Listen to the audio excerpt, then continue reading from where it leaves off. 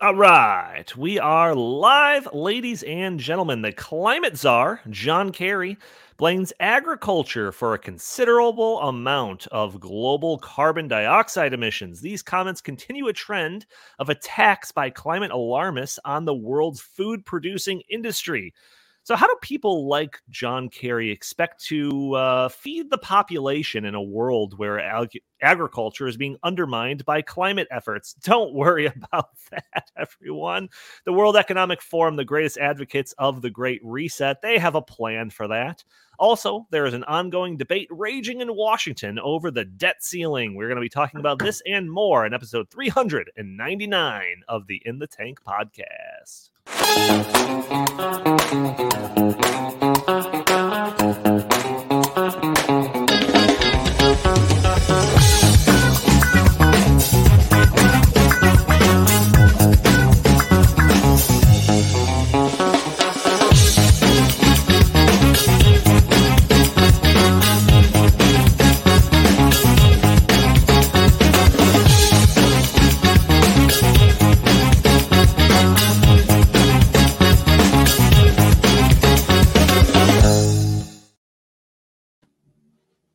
All right, welcome to the In the Tank podcast. As always, I'm your host, Donald Kendall.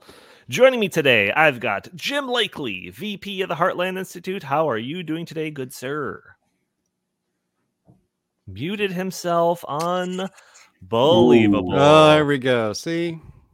Well, you know, our producer extraordinaire, Andy, is actually in a plane at about 35,000 feet by now. And he was actually going to try to use the plane Wi-Fi to come in and produce. And so I've already made one mistake as I'm trying to half produce it while you half produce it, Donnie. So thankfully, we have a lot of great topics today that will distract from any mistakes. That's right. Also joining us, we've got Chris Talgo, editorial director here at the Heartland Institute. How are you doing today, good sir? Doing well, and I want to wish everybody a happy Memorial Day weekend. And this is just the beginning of summer, so go and make this your best summer ever, because that's what I tell myself every single Memorial Day weekend. But I'm really going to do it this time, I swear. the summer of George. Yes, right. Yes. We talked about that. But I will not be eating a big block of cheese, I promise. And watching Home Alone back to back in Jerry's apartment. No. Audio only listeners that are catching this show on a Friday or later, you can join us a day earlier on Thursdays at noon, where we are live streaming this on Facebook and YouTube and Twitter and Rumble. And you can join the conversation, throw your comments and questions in the chat.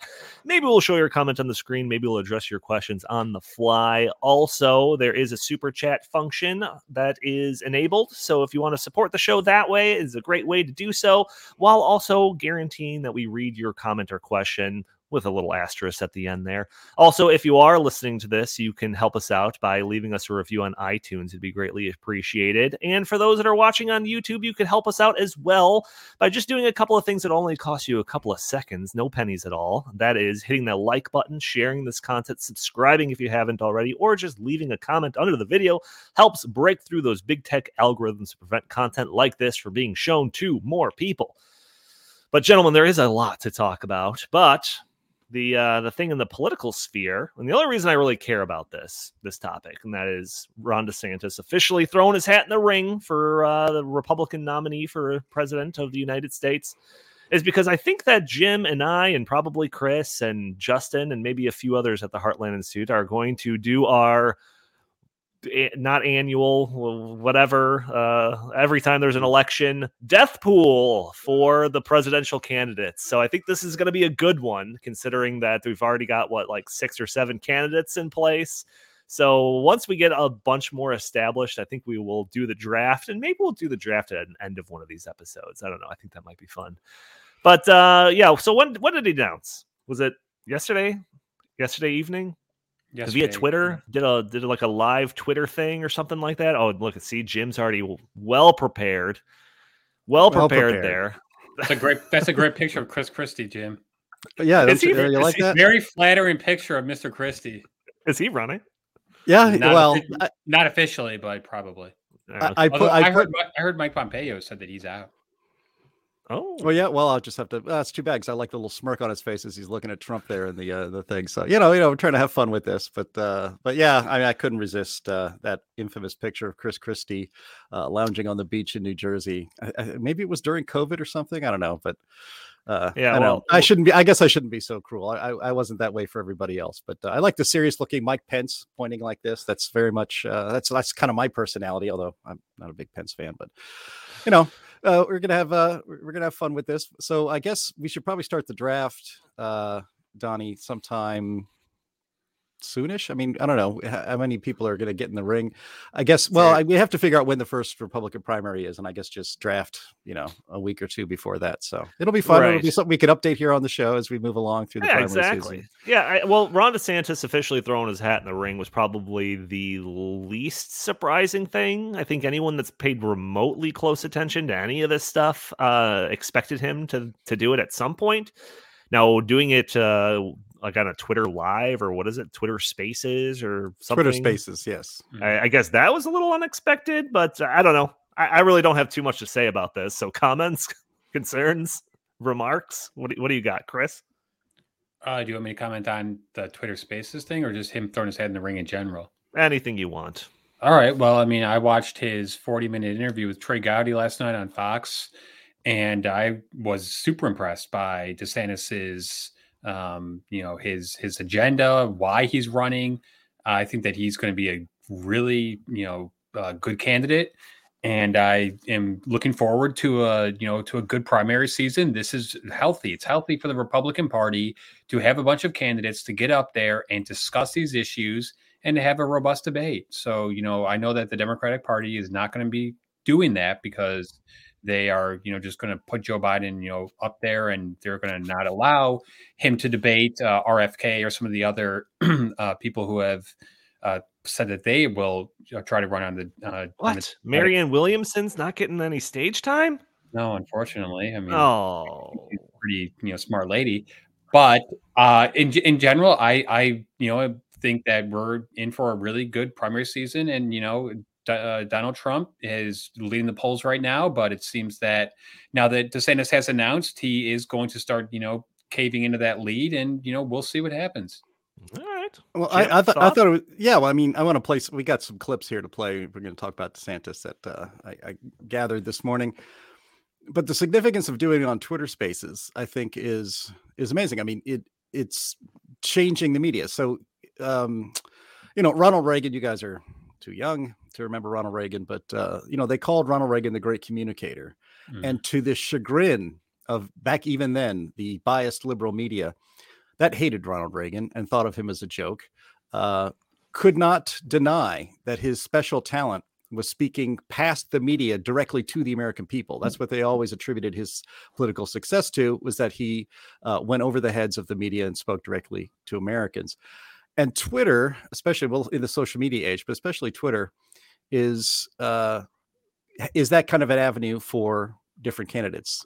Since Trump has his own Truth Social, which nobody is really on. And to be honest, I think only 8% of Americans are what you would even call active on Twitter. So it's still a very small minority. But, Elon Musk dedicated, he bought Twitter for, what was it again, $43 billion or something like that. I know it was 40 something billion. And he did that because of his dedication to protecting free speech in this country. And for Ron DeSantis to go on Twitter Spaces, which is a brand new addition to Twitter, the media was going crazy that it was buggy in the beginning, that so many people wanted to listen on via Elon Musk's own Twitter account that it broke it. So they had to go to another guy's account and start it over again. Look, we produce this live podcast every week. We've done it now for years. Technical problems are part of the game. That's just the way it goes. And the idea that voters are going to be upset that Ron DeSantis' announcement was a little glitchy in the beginning is absurd, but that's actually what MSNBC and the other mental patients in the liberal media are actually going with, whatever they can do. If he can't run a Twitter Spaces live stream, how is he going to run a country? Yeah, I could just imagine what they're saying. Well, but I want to play, let's just get right into it. I want to play a clip. I listened to his announcement on Twitter Spaces, not all of it, but like the first half an hour or so. He was on for about an hour and 10 minutes. And there was a part of the the discussion, right as Ron DeSantis was ending his opening statement, announcing, again, I'm running for president of the United States. Most presidents, they hold a press conference or something and make a big announcement in front of a friendly crowd and all that stuff.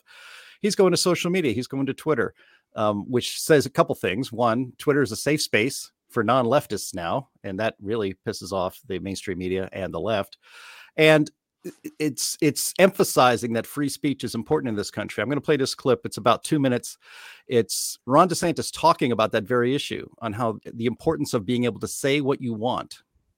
To boil it down, to risk even being wrong. It's okay to be wrong. There's no such thing as mis and disinformation.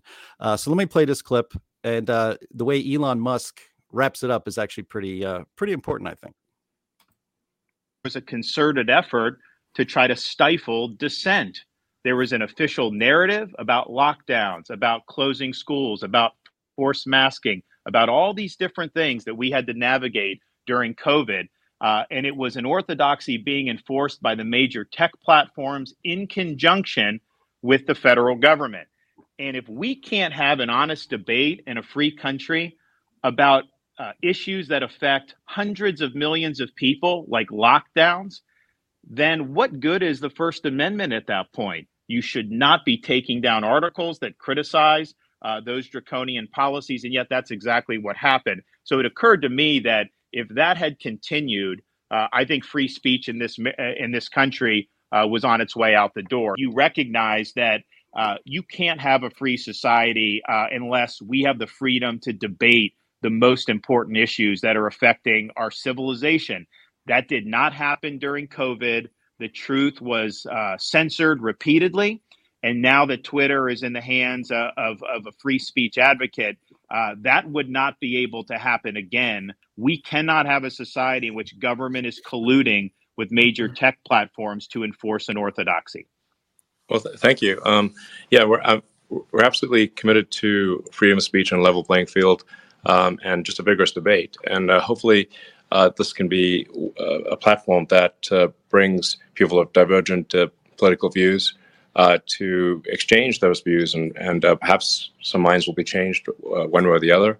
The First Amendment is irrelevant if all the media and the government are operating in lockstep. The most important amendment, the one that was most urgently added to the Constitution, moot if you cannot have free and open debate. So Twitter was indeed expensive, but free speech is priceless. Well, first of all, oops, sorry, I hit the wrong button. There, I did it again. So the importance of this is that I found it remarkable that here we are, a guy announcing his candidacy for the presidency, and the most important thing for him to talk about, or one of the most important things for him to talk about, and for Elon Musk to agree with, is a first principles kind of issue: free speech. You don't get a lot of that talk in most presidential campaigns. They'll be talking about the budget or Social Security cuts or other specific micro issues. But I think it's really great. It's to my mind, it's a great opener for Ron DeSantis to be talking about the importance of being able to speak freely on platforms like this. He called out, and we're going to get in trouble here, but he called out Google YouTube, which owns this platform that we're streaming on, as well as with Rumble, for suppressing scientists and doctors who went against the mainstream narrative dogma on vaccines, on masking, on lockdowns, on schools. And so you don't live in a free society when you have, and again, this is really important to DeSantis and obviously to Elon Musk. You can't have the social media companies, the huge, some of the largest corporations in the history of civilization, deciding what is okay speech and what isn't, and basically having it all go in one direction. That if you go against the regime, if you go against the dominant narrative, if you criticize the press in a way that reporters say they feel threatened about, you will be silenced. And Ron DeSantis, again, in his opener, talks about how we have to break that connection between the government and these social media platforms that allow people to speak, because it is an actual violation of the First Amendment when the government is colluding with private enterprise to suppress your speech. I think it's a pretty important topic, and I'm glad he raised it right away. Yeah, and there's one comment earlier on, I think it was from Christine, saying, "Be nice, Donald." And I don't know who I was being mean to. If it was perceived as I'm being mean to Trump or DeSantis, I apologize. If it was perceived that I was being mean to Jim or Chris, I don't apologize. But I do want to see what people's thoughts are in the comment section. Because right now, I think that this is going to shape up. I mean, unless there's some type of completely unexpected twist or something in the race, I think this is really going to come down to Trump versus DeSantis. So between those two, those are the only two options in the chat. I want to see just type Trump if you think if you're rooting for Trump in that matchup, or DeSantis if you're rooting for DeSantis. And I'm going to have the least hot take ever on this podcast, which is I like both of them. So if that's the choice, I'm happy with it. Right. So, this is not a choice between like the outsider and then the establishment Republican. Like, this is Trump and DeSantis. So I'm happy with either choice, but I am very curious to see, of all the listeners who they think who's, I guess, has the best shot at winning the thing and who they're rooting for. But Chris told me just this morning that DeSantis was on Fox News last night, and in an opening comment of the segment, he brought up my favorite topic. DeSantis brought up my favorite topic, the thing that I am so happy to hear people talk about, which is ESG. So let's play this clip as well, Jim, and then Chris, I'm going to go back to you for some comments. Mm-hmm. Virus is basically a form of cultural. There we go. Well, first of all, the woke mind virus is basically a form of cultural Marxism. At the end of the day, it's an attack on the truth.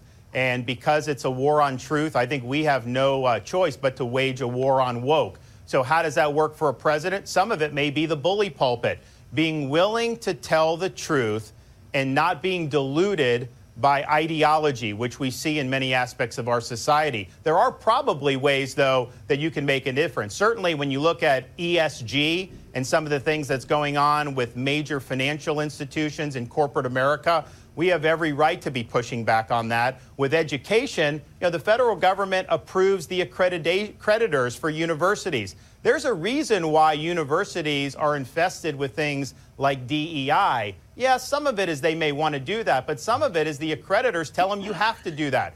Well, as president, I'll make sure we're approving accreditors that are going to do the opposite. That are going to say, you know what, we're going to accredit you if you are a colorblind university, if you're not trying to divide people on the basis of race. So there are different tools at your disposal. It's not the same as a governor, but I think you can have an impact across a wide variety of different areas.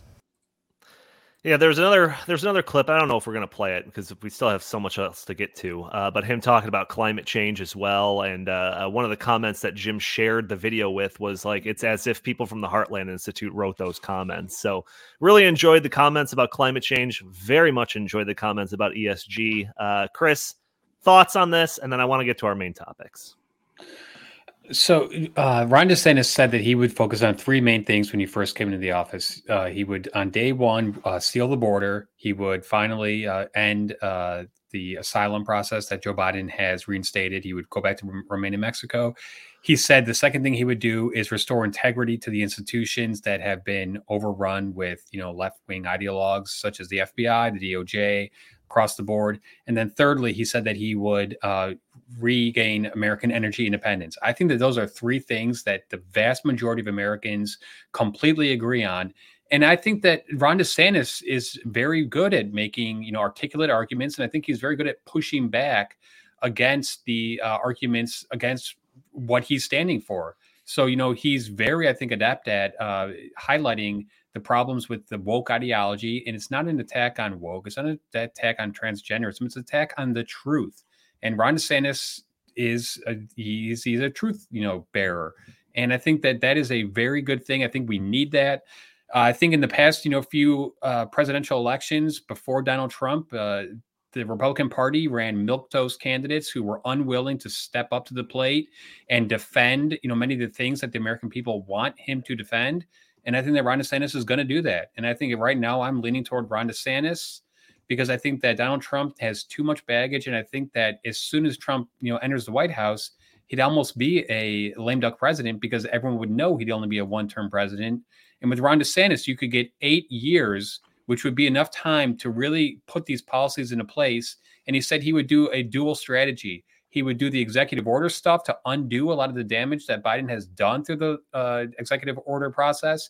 But he would also work with the legislature. And he cited the fact that he has worked with the Florida legislature to pass lots and lots of bills that the people of Florida wanted. So what he's saying is, hey, I have the ability to win. I have the ability to put up victories. And I think that that is something that the American people crave at this moment in time. And I think that Donald Trump did a great job during his 4 years, but I think that his time is up. And I think that he just has too much baggage to go with him. Well, that is a lot hotter take than mine, but, what can you say? People are going to have opinions about this stuff. So I do see a bunch of comments in the chat there of picking a side. So, and I also want to urge people that, like, if it does come down to these two, let's not make it a bloodbath. All right. Let's put some gloves on when we're punching inside the tent. All right. That's all I want to say. But yeah, well, it's a lot of the commenters here are talking about, or the one comment, I forget who said, it's like, Trump had his chance and he blew it. He had his chance to drain the swamp and it didn't happen. But I'm with you, Donnie. It's like either one is certainly preferable to the, should we even call Biden president? He's not. He's a puppet at best. The puppet in chief. The puppet in chief. I mean, his administration is being run behind the scenes by radical leftists. I don't even think he really knows half of what he's saying half the time he's in public. But look, DeSantis is. He said that the first day one he's going to fire FBI Director Christopher Wray. Trump didn't do that. I'm sure if Fauci was still head of the Center on Infectious Diseases, I'm sure Ron DeSantis would say you'd fire him on day one too. Trump had a chance to do that. He didn't do it. He gave there, you put on that hat. There you go, buddy. I got to counter all this, rabid pro DeSantis stuff. Trump did not just not fire Fauci. He gave him an award. He gave him a presidential award, maybe the Presidential Medal of Freedom or some kind of. And so same thing with Deborah Birx. People who hated him. Deborah Birx wrote a book talking about how much she was basically laughing and undermining Trump behind his back, and Trump gives her an award. Now, I'm not saying that's disqualifying for being president, but it sure doesn't give me the warm and fuzzies about him in that regard.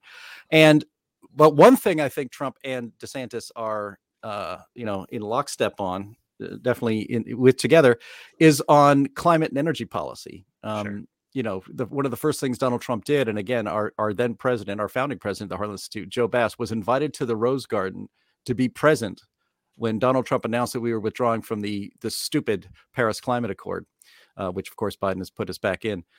So you can't. We never had a better climate realist president than Donald Trump, but DeSantis is at least his equal. And I think to get it on the record, I think, and to segue into our next topic, which is about Kerry and climate and agriculture, let's play this clip because this definitely gave me the warm and fuzzies. All right. Governor, you represent a state surrounded by oceans, by water, and have had a series of hurricanes. What is your view on climate change, and what is the role of government in addressing it?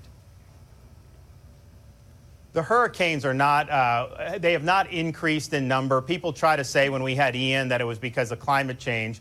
But if you look at the first 60 years from 1900 to 1960, we had more major hurricanes hit Florida than in the 60 years since then. This is something that's a fact of life in the Sunshine State. I've always rejected the politicization of the weather. And I think what we should be doing in the United States is focusing on being energy independent, making sure we're utilizing the resources. And oh, by the way, when you have market-based solutions, when you innovate, in Florida, we've seen emissions go down dramatically in the last 10 years. But that's through market and innovation. That is not through mandates. And I think what Biden wants to do, he wants to take us in a direction where we're like Germany, where we don't have a reliable power grid, where prices spike. I mean, California, for example, they have a tough time keeping the lights on, and yet they want to ban the internal combustion engine. People are going to plug in, another 20 million EVs? How are they going to be able to support that? So we got to get real here. And we got to understand that reliable energy is something that is absolutely essential for a free society, and we will make sure to deliver that as president. I'm going to use that as a way to segue, because it's even worse than he's describing. I mean, we've talked about that. We've talked about the unreliable energy. We've talked about getting rid of internal combustion engines and replacing it all with EVs and how just terrible that idea would be. But it's even worse than that. So just earlier this month, climate czar John Kerry was taking part in the Aim for Climate Summit hosted by the Department of Agriculture. During the summit, John Kerry started talking about the impact that our agricultural sector was having on the climate, saying that reaching net zero would be impossible without addressing emissions from the agricultural sector. So he said that the industry accounted for 33% of the world's total carbon emissions and said that reducing those emissions must be, quote, front and center in the fight against climate change. Adding to these statements, Kerry said that we need economic, social, and policy innovation in order to scale adaptation of these technical solutions and get them into the hands of folks in the fields of small farmers on a worldwide basis. So, of course, this last statement makes it seem like they're just trying to give farmers the tools that they need to farm more sustainably, and everybody and everything will just be so much better off and blah, blah, blah, blah, blah. But as we've talked about on this podcast numerous times, all these terrible policies that are in place when it comes to agriculture and fighting climate change. We've talked about the draconian nitrogen restrictions in the Netherlands that were going to result in Dutch farms and ranches having to shut down, fertilizer bans in places like Sri Lanka that absolutely destroyed their economy and ruined their country. Policies in Canada, the UK, the United States, where the government was going to essentially pay farmers to either retire or use less of their land. So when John Kerry says that he wants to put agriculture front and center of the fight against climate change, forgive me if I think this is code for producing less food and producing that food more expensively. So let's go to Jim first on this one. So what are your thoughts on the climate czar, John Kerry's comments? Well, it's part and parcel of what we've talked about on this podcast a lot. The global elites that are setting global policy based on the myth that humans are causing a climate crisis, and that if we basically reverse all of our progress and all of our prosperity, that we will be able to stop the temperature from rising another, I don't know, what would it be by now? Another 0.8 of a degree by the end of the century. And if we were able to accomplish that goal, life would be better. Cities won't be underwater. Islands won't disappear. The polar ice caps will remain as they are. It's all absolute nonsense and fantasy. It's really a delusion. I mean, to think about all of this, even if you believed that human activity was causing all of these future catastrophes that they have been predicting for literally decades, since before I was born, and I'm 53 years old. If they have not, none of these have come true, yet they continue to predict these calamities in the future. And the only way to stop them is to do everything you're told, and is to socialize. I mean, that's what's happening with this agriculture stuff. A free market in places like the Netherlands, farmers decide what crops are most profitable for them because there's a need for them in the marketplace and in humanity. And so that's what they will plant. They will use the fertilizers and techniques that increase the yield as much as possible so that they can increase profits. I mean, anybody who has studied the Soviet Union, where they socialized agriculture, it caused famines. The famous, infamous, I should say, tragedy in Ukraine, where tens of millions of people starved to death because master planners thought they knew how to do agriculture better than free individuals in a marketplace like we had in the West. China, the great leap forward, tens of millions of people starved to death because central planners decided on agriculture policy instead of a free market capitalist profit motive agriculture system that was everywhere else in the world. And so if we continue to go down this way, if people actually listen to that moron, John Kerry, when he gets off his private jet and lectures the rest of us on how we have to change our lives, but especially our agriculture, to save the planet, people should actually find, while you can still get them, rotten tomatoes and throw them at his head, because that's what he deserves. Rotted fruit thrown at him, rotted vegetables thrown at him for suggesting that one, human activity is causing a climate crisis, and two, that we have to basically upend and make starve people to death. That is what's going to happen. It's not going to be quite like the Great Leap Forward, where it's contained into one country like China, or a vindictive Stalin punishing the Ukraine by starving them to death and taking all of their grain and jailing people who try to grow food for themselves. That's where this always leads.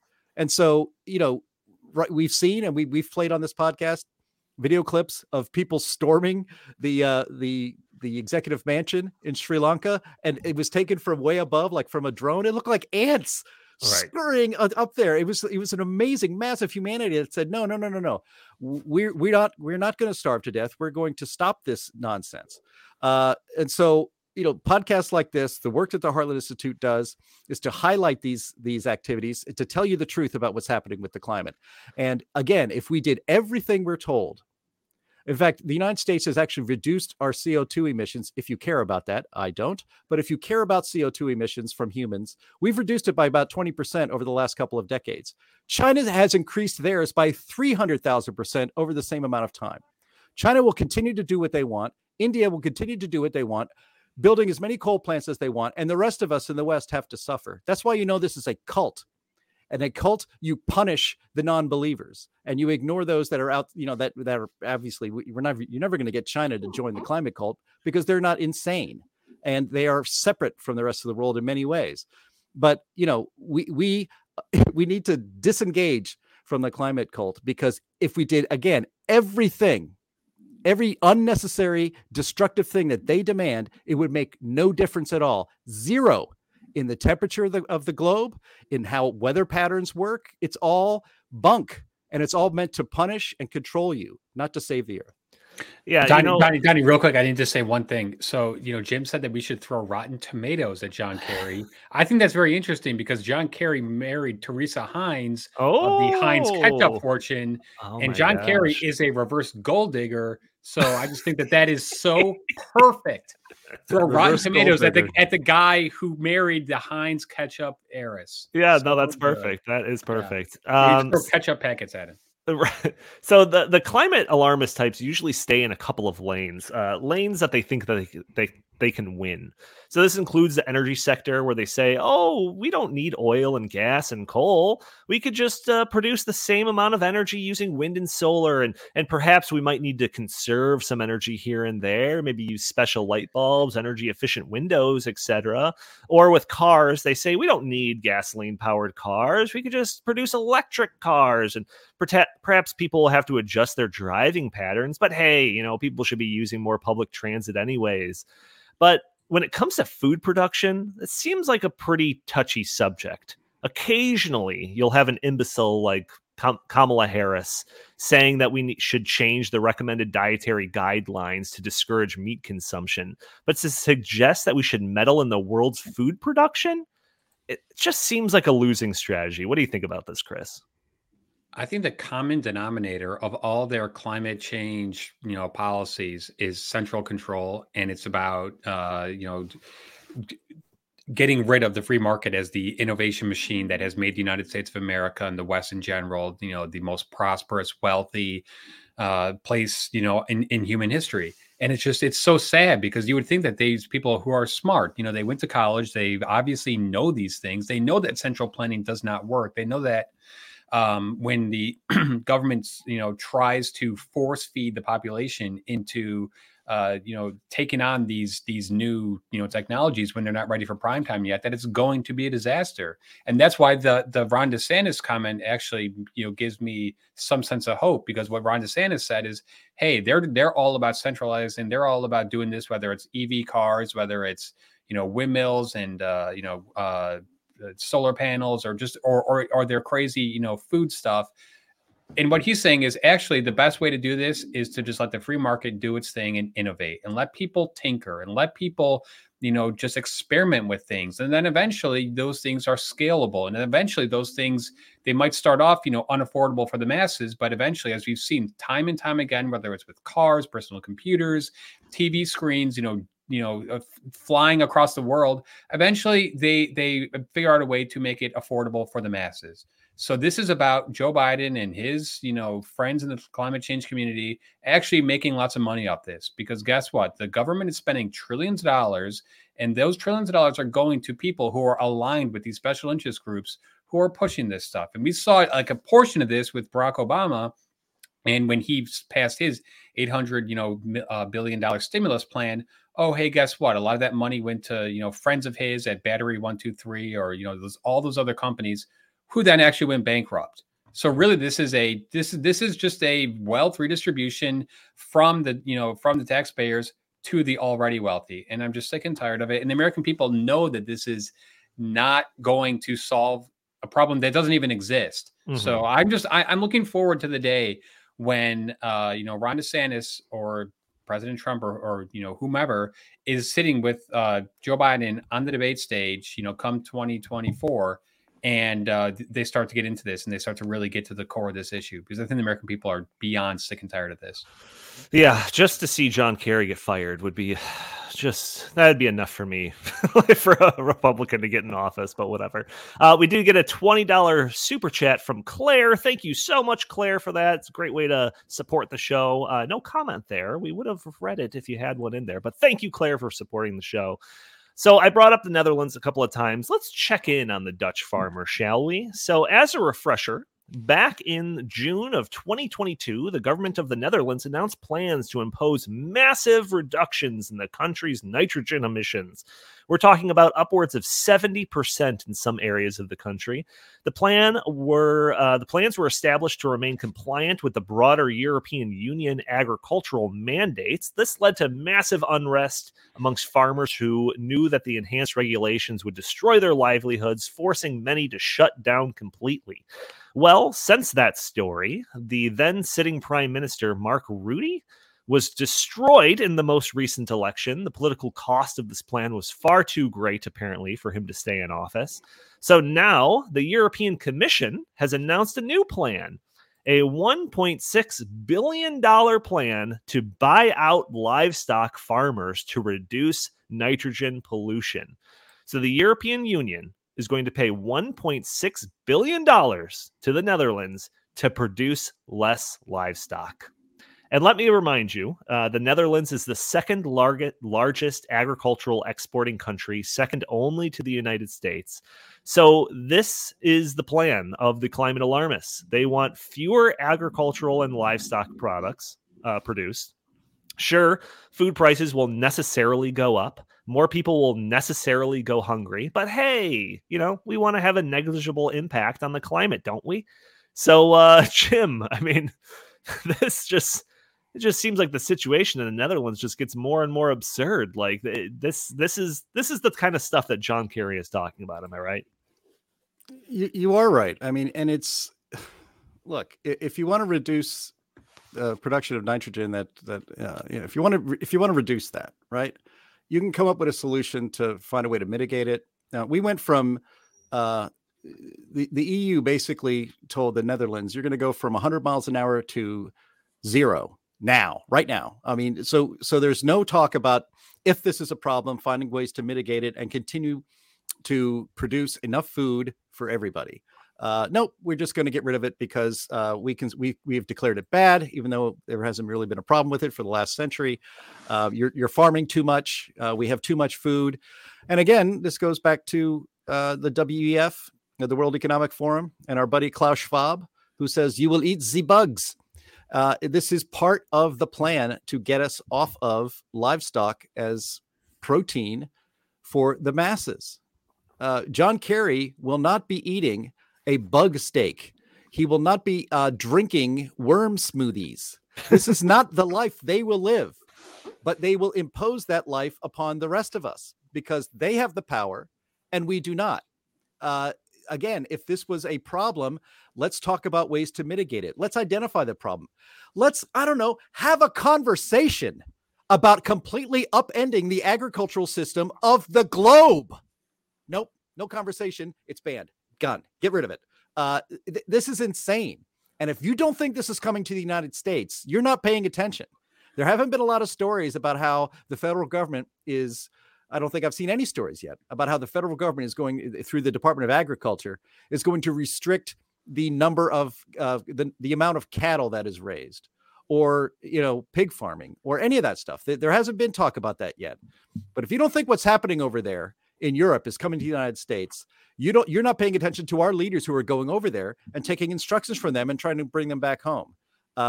This should be very worrisome. We might not be the first people to eat the bugs, but we're going to eat them unless we turn this nonsense around. I have a new conspiracy theory. I know you love conspiracy theories. I love them. Okay, John Kerry wants us to not eat meat and eat bug meat or fake meat or whatever, so that we douse it with Heinz ketchup, and he makes tons of money. It's all connects to. It's all ketchup. About it's big ketchup. Follow the ketchup, folks. Don't follow the money. Follow the ketchup. Yeah. So let me further address the last comment that I read, stated by John Kerry. So I'm gonna read it again. We need economic, social, and policy innovation in order to scale adaptation of these technical solutions and get them into the hands of folks in the fields, of small farmers on a worldwide basis. So I can imagine skeptics of our point of view suggesting that we aren't giving John Kerry enough credit. Perhaps he does indeed want to find more technical solutions to perhaps produce more food just with a smaller carbon footprint. Well, who do we know that is friendly with John Kerry and talks about new tech and different stuff like that on a global basis? Who do we know? Aha! The World Economic Forum, of course. So the World Economic Forum has a ton of literature on reforming the agricultural sector and to make it more inclusive and climate friendly, etc. So one of their plans is called Food Innovation Hubs. If you go to their website, you'll find a lot of boring language about determining best practices for farming and making sure those practices are disseminated to farmers around the world, perhaps building partnerships, sustainable development, blah, blah, blah, blah, blah. But in one section towards the bottom of that, the page that you got open up there, Jim, they have a paragraph describing how these food innovation hubs are supported by something called a Global Coordinating Secretariat, hosted by the World Economic Forum. So while the World Economic Forum plans suggest it wants to support local farmers, those farmers are all networked together underneath this GCS program. And guess where the center point of this GCS program is headquartered? That's right, the Netherlands. So in January of 2021, 18 months before those draconian nitrogen restrictions were unleashed on the country, the government of the Netherlands and the World Economic Forum announced the formation of the Global Coordinating Secretariat in the Netherlands. You can't make this stuff up if you tried, people. And if you did, they wouldn't believe you. But there it is, right on the World Economic Forum page in the Netherlands, Global Coordinating Secretariat. And what's all downstream from that? The stuff that we were just talking about that's forcing these Dutch farmers to close their farms and their ranches. It all stems back from the stuff that John Kerry is talking about. This is all connected, everybody. So, Jim, or wait, no. Am I going to Chris next? Chris, thoughts about this? Seems like the World Economic Forum has their fingers in every stink pie that's out there. The first thing that caught my attention was the name Global Coordinating Secretariat, which sounds like it's straight out of Stalin's Soviet Union 5-year plan. I mean, yeah, that's all I have to say about that. Jim, thoughts on this? I mean, I was doing my research on this yesterday, and I was like, I can't believe it. I had to triple check this. Really? It's in the Netherlands? Really? Go ahead.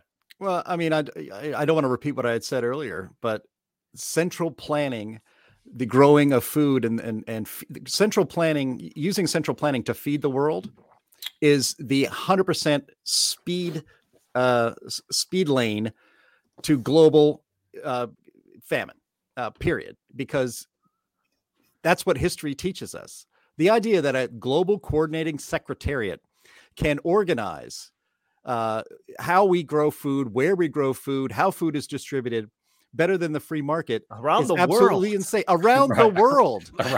You wouldn't want to have a Dutch coordinating secretariat for agriculture, let alone one for the globe. Yeah. So, the WEF is if Klaus Schwab is a Bond villain, then the World Economic Forum is Spectre. Right. So just this idea again, it's all centralization. It's all about power. It's not about improving. It's the opposite of improving your life. It's going to make your life more miserable. And so it has to be resisted. You have to talk to your friends and neighbors. You have to wake them up to what's actually being attempted here on a global scale. And it's not just crazy. It's literally dangerous. These are dangerous ideas that are getting a lot more traction than they ought to. And it's a lot of it because I think because people are not paying attention and pushing back. Yeah, no doubt. It's unbelievable stuff. And there was one clip that I was considering about playing, but I didn't know if we would have enough time. But considering Justin's not here, we would have had enough time. But who's the guy from Shark Tank? It's like the main guy. He does a lot of Fox News appearances. Mr. Wonderful. Yeah, what's his name? Kevin O'Leary. Kevin O'Leary. Yeah, he was on, and he was on somebody's show. I forget. And they were asking him about John Kerry's comments, and he was just saying like, man, what just like terrible comments. Can he not read the room? Like, this is going to play horrible in rural America and all of this in an area of the country that's like doesn't even like Biden to begin with. And now you're attacking agriculture. And I wanted to play that because I think that that kind of underlines a point that I was making earlier that, you know, they probably think that they can make a case for electric cars. They could probably make a case, you know, to the general public about wind and solar. But it's just like going after food just seems like such a losing battle. Like if you want to shed support, like that's the route to take. And I have a couple of pieces here that I put in the show notes. I don't want to get into it too deep here because I want to save some time for our last topic. But there was one article that caught my attention from the Telegraph. Europe is beginning to turn against the profits of climate alarmism. And there was one paragraph that I'll just read briefly. It says, it's all moving quite quickly. Last autumn, Germany signed an European Union target to ban the sale of internal combustion engine cars by 2035. It now opposes the idea, as does Italy, Poland, Chechnya? I don't know. Chechnya. That's not to say the green agenda is collapsing under the pressure of public scorn. It's simply being subjected to the kind of scrutiny that was never applied in the first place. How much will it cost? What will it achieve? Germany's transport minister has been making a good argument. What's the point in electric cars if the power that drives them comes from burning coal? It also references the public pushback in those London ultra-low emission zones that we discussed a few weeks back. And then there was that poll that we covered, I think, 2 weeks ago from Gallup that showed that only 1% of people that responded to the poll identified climate change and or pollution as the most important topic in the country today.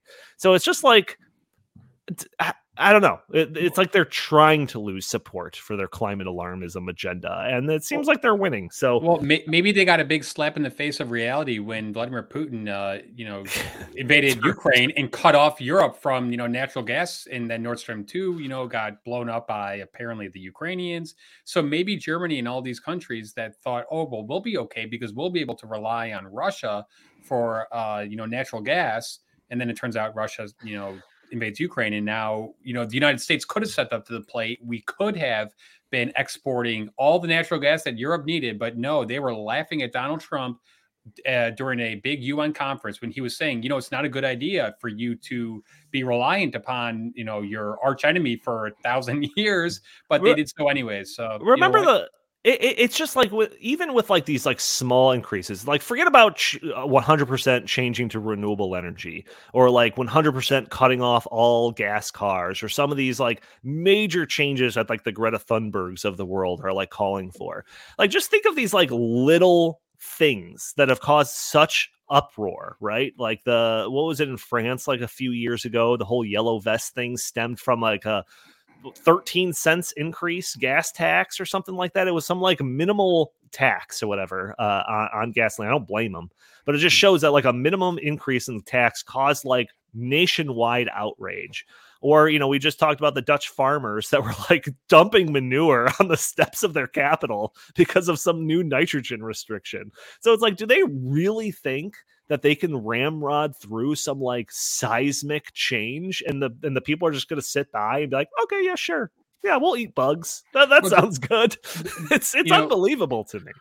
we've said this 100 times that there are polls all over the place that show that people, quote unquote, support, climate change. But then when it comes to them actually putting their money where their mouth is, literally, if it's like, okay, fine, will you put an extra $10, a month to your electricity bills? No, I don't want to do that. So it's one of those things where, yeah, it's an abstract concept. And, it's like people want to do it because they want to be liked and they want to be, it's normal and it's popular to do that. But then when it really comes down to it and the rubber meets the road, no, they don't want to spend their extra money on that. So I hope that will be a wake up call to the American people. Jim, I do want to spend the last 10 minutes of the podcast talking about the debt ceiling debate. But do you have any final comments on this topic before we move on? Let's move on. All right. So Chris made me aware that there is a debate over raising the debt limit that is still a thing. I feel like Chris has been pitching this topic for like the past couple of months now. Yes. And when it most recently suggested it, I was like, that's still happening? So, Chris, fill me in. What's going on? Give me some timelines. What are the major players in here? Explain it to me like I'm 5 and I haven't been paying attention. Okay, I'll try to beat Kamala Harris. Russia's a big... Just kidding. Boom. So the United States has a debt limit. Right now it's 31.4 trillion. We're actually above it because our national debt is 31.8 trillion. However, the Treasury Department has been able to move money around to keep paying the bills. The Republicans passed a bill about 2 weeks ago. It's saying that we will give another 1.5 trillion to the debt ceiling in return for taking spending from 2023 levels back to 2022 levels. So it'd be like the, tiny cut. And then they said that there would be 1% growth over the next decade on domestic spending. They also said that we would have to require work for welfare programs, work requirements for able-bodied adults only, and that they would undo the 87,000 IRS, employees that, Joe Biden put forth in the Inflation Reduction Act. So those are the big 3 things. And Joe Biden has said, nope, I will not do any of those things. Give me a clean 1.5 trillion of new debt. And that is all I'm going to do. And the squad is, really, holding his feet to the fire in order to stay truthful to that, position. And it seems like a lot of moderate Democrats are saying, guys, we have to compromise here. So, we're getting close to the stated deadline when Treasury Secretary Yellen said that we're going to, quote, run out of money. However, just real quick, we've been here before many times, and the federal government takes in lots and lots of money in revenue every single day. So there's always enough money to pay the bills that have to be paid. The interest on the national debt, Medicaid, Medicare, Social Security payments, military payments, and that kind of stuff. Really, what would happen is if we do breach the debt ceiling, some of the very, very unnecessary, redundant, government programs would be cut, but they are trying to make it seem like that will cause an economic catastrophe and the entire, U.S. economy is going to blow up in, 5 days. That's not true. That is not true whatsoever. So I guess we'll see what happens. That's kind of interesting because, I've had people in my family fearful that like Social Security was going to be disrupted because of this, It's and just not true. Maybe they're going to be blaming one side more than the other when it comes to that. There's laws on the books that Social Security is an automatic, it's on autopilot. And that means that the Congress would have to pass a new law in order to make any changes to that. Now, Social Security is going to go bankrupt in 10 years. So I really hope that we do something about it now, because people who are my age, Donnie, and your age, Donnie, we're not going to be seeing the full Social Security benefits that we've been paying into the system.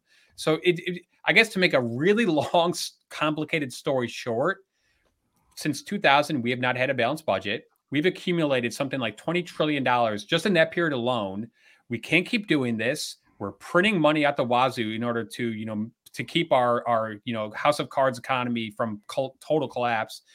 We have to make some much needed spending cuts. We have to reform our entitlement programs. We have to, just balance the budget once and for all. And it's going to take a little bit of pain, obviously. But you know what? If we don't do it now, every day we wait, literally every day we wait, it's just going to get harder and harder and harder. And they keep kicking the can down the road. So, Jim, I want to come to you, but I have one more question for Chris, because when I decided that, all right, let's do this story, I looked it up because I feel like we've seen this story a million times in the time that I've been paying attention. So I looked it up, and in my lifetime, the debt ceiling has been increased 33 times. So what makes this time special? Or is this just kind of like another one of these things? Or is there something special about this time?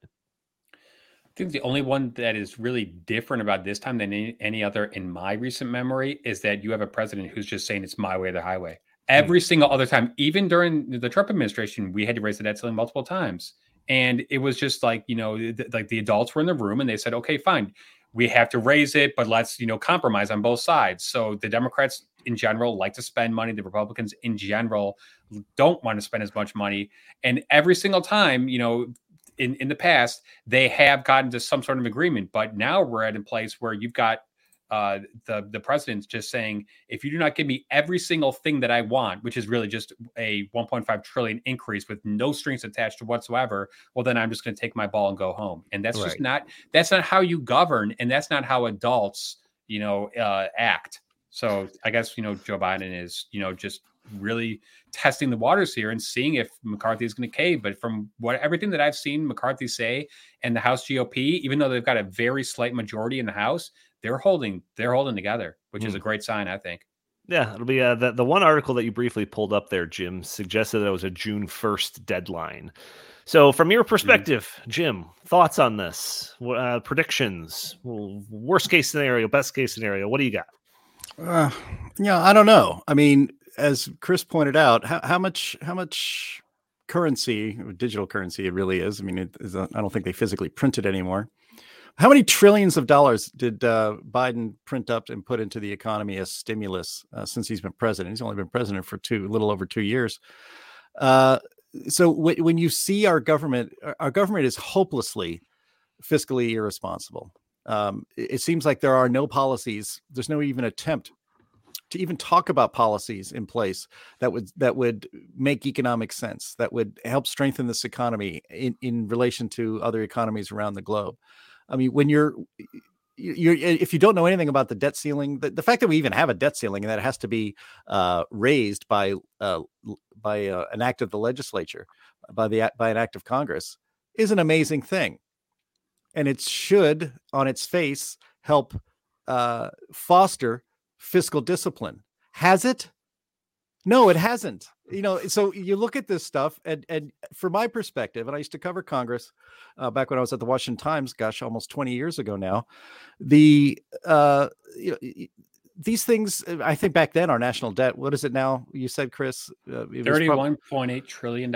Yeah, I think the national debt when I was covering Congress back in the day was at least half that, if not even less than half that. Anyway, just so you see these things, and I think most American people, their eyes glaze over. They don't pay attention because, one, they figure that most of the federal government is on autopilot, and that's actually the truth. We haven't had a budget that meant anything, that came out of Congress or from the White House, in either direction, that has meant anything. We haven't had a proper appropriations process through the Appropriations Committee in Congress.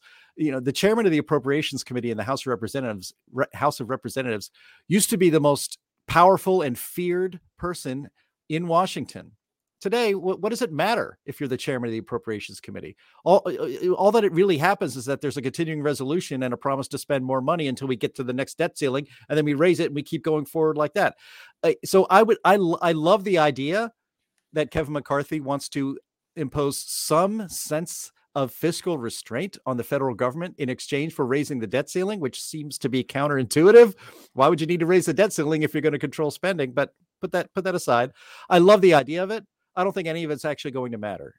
There will be a deal worked out, whether it's just past the deadline or just before the deadline, and profligate spending in Washington will just continue on as it always has, and really nothing will ever really change. So the Social Security is not at risk, Medicaid and Medicare are not at risk. All that stuff will still happen. And then a year from now, 2 years from now, we'll see that the federal budget is bigger than it was before. The federal debt is even bigger than it was before. And really nothing ever really changes. Yeah, which is kind of why I'm kind of apathetic to this topic. But I don't know. I guess we'll see what happens. June 1st is what, Monday, Sunday, something like that? No, it's like Tuesday of next week, I think. Tuesday of next week. There you go. So I guess we'll see what happens then. Maybe by next podcast, if we're not, witnessing the complete collapse of the dollar and the ushering in of a new CBDC and setting to take its place. But I don't know. That's neither here than there. But Chris, any final thoughts on this? We're actually going to seemingly wrap up the show in the proper hour for the first time in like a month. I mean, I agree with Jim's assessment, but I do have, I think, a little bit more optimism here because I do think that we are at a point where the vast majority of the American people know that this debt is unsustainable. We're at, we're well above our national GDP. So we're in like unknown territory. And if we don't do something soon, it's going to get really out of control. And it's going to be a real, pain upon the American people. So I hope that our leaders in Washington, D.C., and I don't have much, confidence and faith in Biden, but I do hope that they do come together and pass something. I do. Well, Chris filling that role as the hopeless optimist of the In the Tank podcast, and that'll be a good way to end it. We should end with a little bit of optimism here and there. So I want to thank everybody for joining the show. Join us every week for a new episode of the In the Tank podcast. For those audio-only listeners that are catching this on a Friday, you can join us a day earlier on Thursdays at noon Central Time, where we are streaming on Facebook and Rumble and Twitter and Facebook, and you can join in the conversation through your comments and questions in the chat. Maybe we'll show your comments on the screen. Maybe we'll address your questions on the fly. We also have that super chat function enabled if you want to support the show that way and guarantee that your comment or question gets read during the broadcast.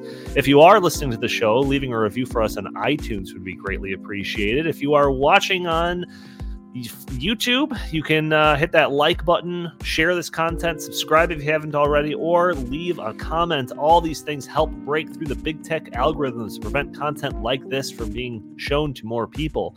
If you'd like, you can follow us on Twitter at InTheTankPod, or you can send us your comments and questions to the show by emailing us at inthethankpodcast@gmail.com.